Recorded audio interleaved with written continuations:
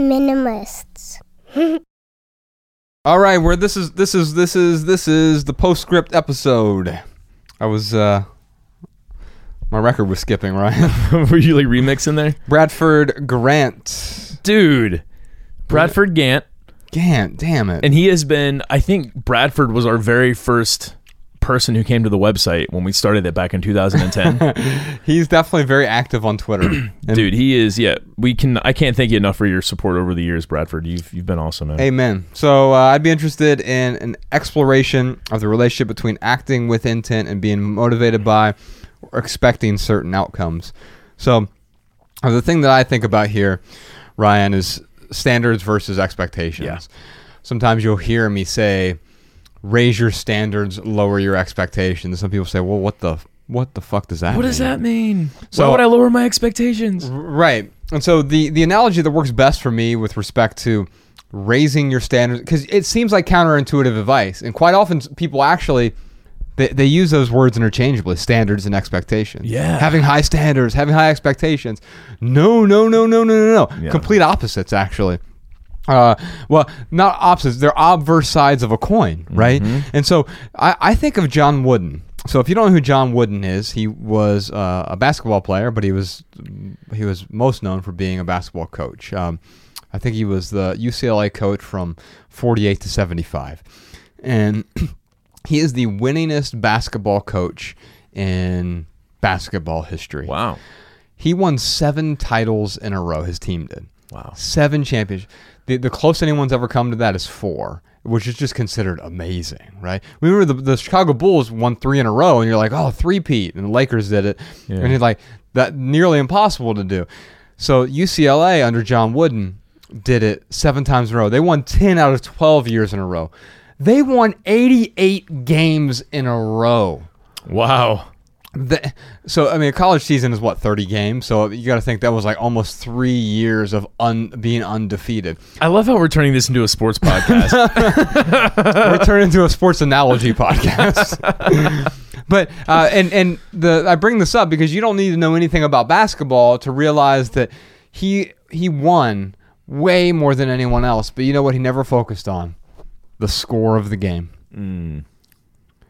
He told his guys that, you know if you won the game regardless of what the outcome is. Mm-hmm. So what I would say is regardless of what your expectation is. If your expectation is to get more points than the other team, then you're going to be disappointed if you don't do that. But if you go out there and give it your all and you lose by 1 point, you can look yourself in the mirror and say, I gave it my all.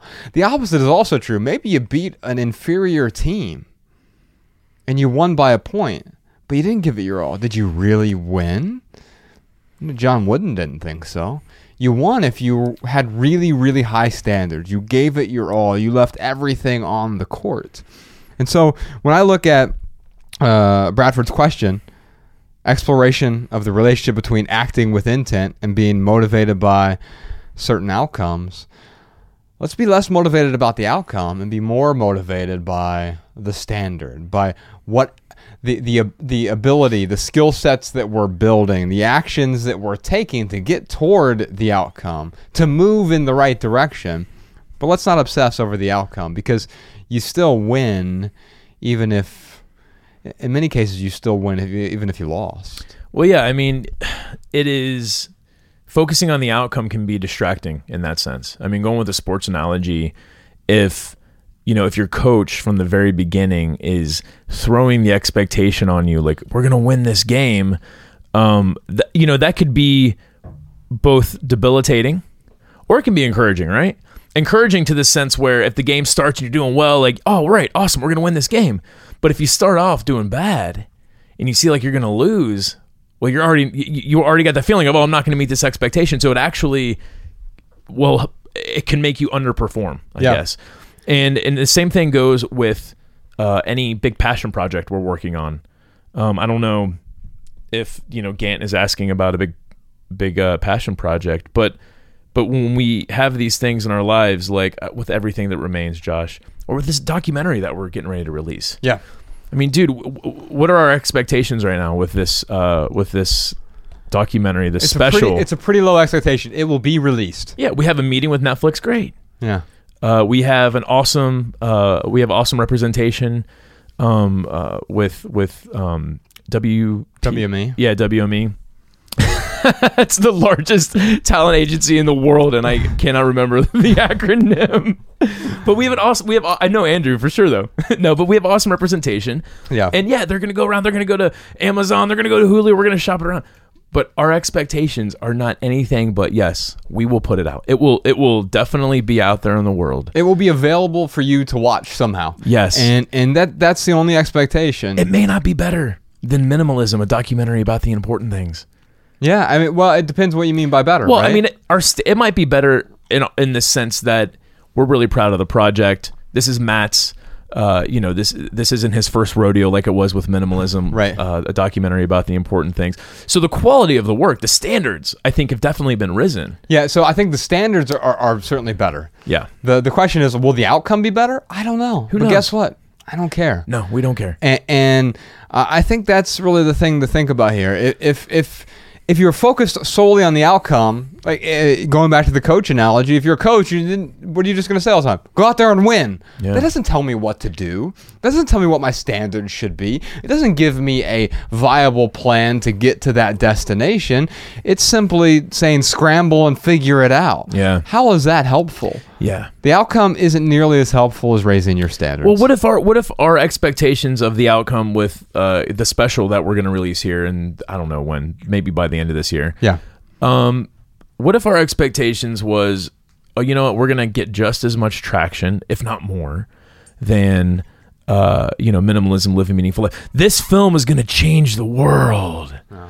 This film is more people are going to watch this than who saw Minimalism, a documentary about the important things. The problem with those expectations is if this came out and then all of a sudden we don't have as many downloads, we don't have as many views, we don't have as much interest, well, we will feel defeated. Right. Yeah. And I know that in that scenario we would feel defeated, but we could look in the mirror and say, no, we did our absolute best on this. We raised our standards. It's a beautiful project. It's unfortunate that we can't feel good about it because our expectations weren't met. Yeah, and sometimes if you're going to have any expectations, make sure they're the right expectations too, right? Because looking at numbers, I mean, I'll never have anything that we do won't ever be as popular as a Logan Paul video or something, right? but the Rob Bell did a really great episode about this recently. Logan Paul was apparently his neighbor for a while, directly across the street. Oh wow! I can only imagine. They had trampolines on the roof, and it was absurd. Oh my God. But he was talking about how obviously the number of views does not correlate with the quality of creation, right? And so what we're trying to do by raising our standards isn't, oh my God, how can I reach more people?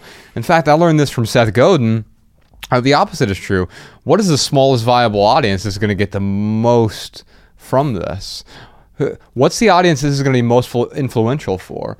But is this for everyone? No. And that's okay. Realizing that, the Derek Sivers thing, proudly exclude 99% of people so that you can make a difference for the 1% of people that you do reach. That's so important, because wouldn't you rather go really deep with those people that you're creating for? And that's why the second documentary, this docu-special, as we're calling it, it's a mix between a talk and documentary, and it's meant to serve as a sort of appendix to the previous documentary in a way that we can influence people, we can dive deeper on our backstories, but it'll also serve as a bridge to future projects. It'll allow us to dive deeper on individual topics. So we want to go into finances or consumerism or debt or manufacturing or advertisements. We'll be able to do that via different video projects, and this will be a bridge for us to do that. And so having a high standard for us is the only expectation. The Minimalists.